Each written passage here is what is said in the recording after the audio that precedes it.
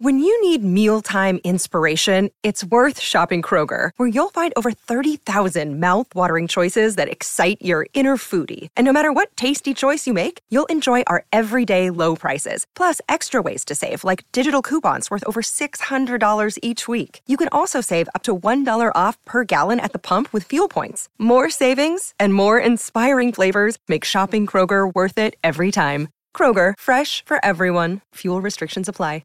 Let's get straight to the captain of the SEN Test Cricket commentary team, Gerard Whateley, to try and make some sense of it all. G'day, Gerard. Jules, hello. Trying to get your head around this one is interesting. Just give us a snapshot of your initial thoughts when you saw the statement from David Warner on his Instagram yesterday.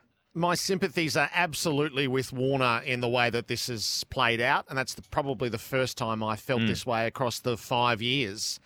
The idea that he raised of a public cleansing. So that's not the appeals process that he was encouraged to become a part of. He wants the right to captain a BBL team, the Thunder, and potentially be a backup for Australia in a T20 scenario, which I can't see that. I can't see Warner as captain of Australia again, but I absolutely think he does have the right to go through a process to captain the Thunder in the BBL, where most would acknowledge that he is a draw card for a competition that desperately needs it. So Cricket Australia have taken 9 months to put together the process for him to be able to do that. There was no right of appeal within their setup for a long-term penalty such as this. They've come up with an independent panel who, it would appear from reading Warner's statement, has decided that what they would like is a public hearing on what transpired with sandpaper, a cleansing, and I think Warner is right to depict that as it would degenerate into a lynch mob. This may very well be what Australia has wanted the whole way through, the full exploration of what happened.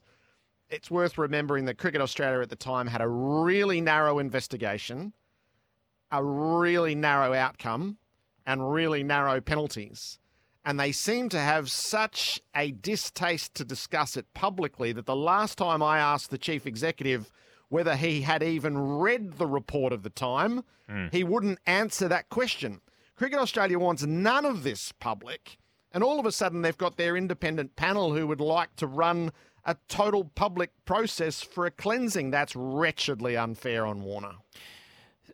So, yeah, as you say, it's an independent panel that want to make this public. So why don't Cricket Australia say, no, when we do these hearings, they're in private, and we want this one in private as well?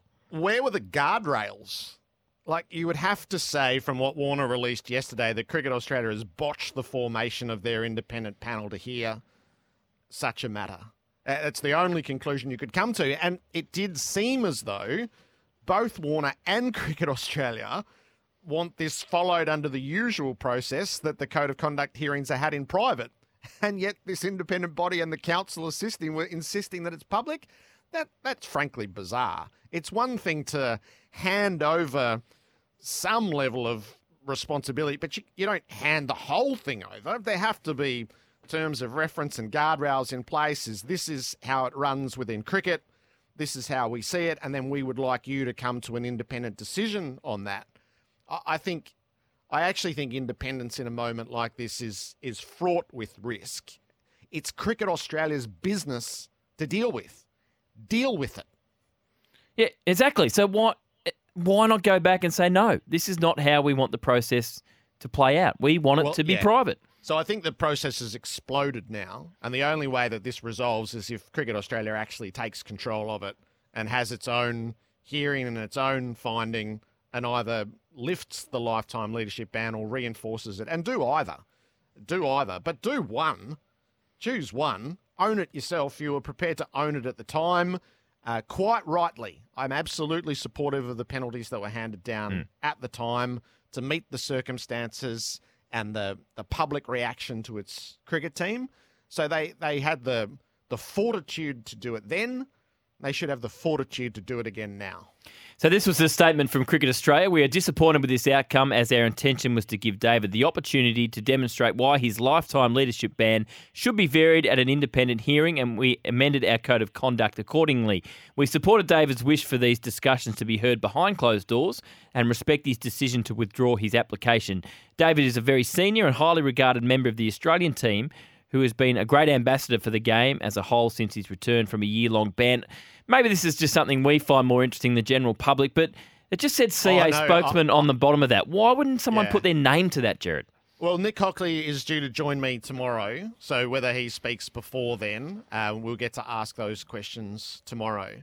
But in what was put forward for Warner is it was about reform and remorse, not rehearing. And there's a world of difference in that. And I think everyone would understand that. Well, if you read Warner's statement carefully a couple of times, it's not just about the impact on his family. He's really clear about the impact on the team and his teammates if there was a public hearing about what transpired 5 years ago. So he's been diligent in holding his silence and wearing his punishment.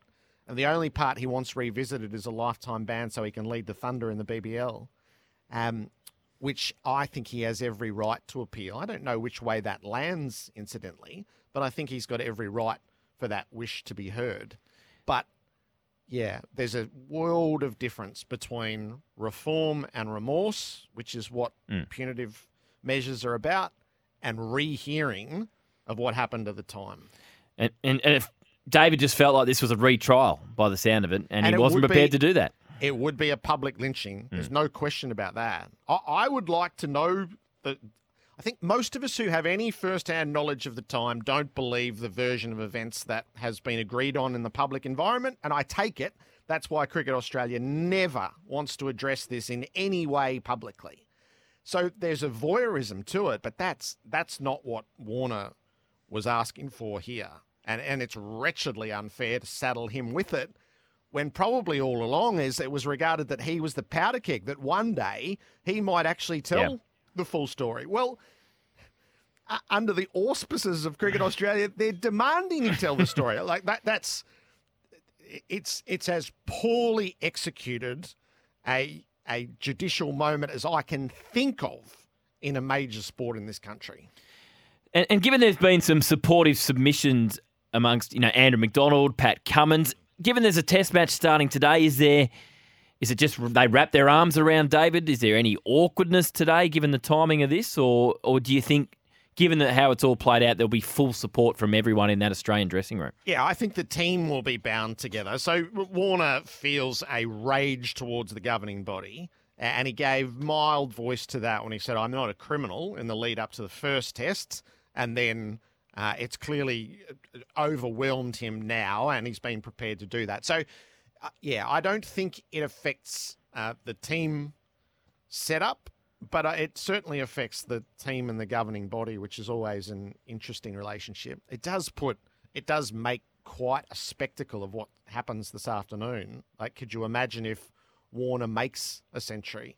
Where does his signal go? Where is he? Like, there have been famous instances in the past. I think he's kept his counsel so well that he would control that. But it's a remarkable backdrop, and it also speaks of the timing of all of this. As cricket had a period during the winter, Jules, where the national team doesn't play every other week. It felt like a really good time to go through a lengthy process such as this, but it got delayed and delayed and delayed, and now it's a tinderbox right at the peak of summer, and it explodes the day before. I always think it's the cultural event of the summer, the Adelaide Test, and it explodes right there. Yeah, it's been a mess, absolute mess. Jared, thanks so much for your time. It's going to be compelling listening from 2 o'clock onwards, and then to see exactly what happens on the field today. Thanks again for your time. Good on you, Jules.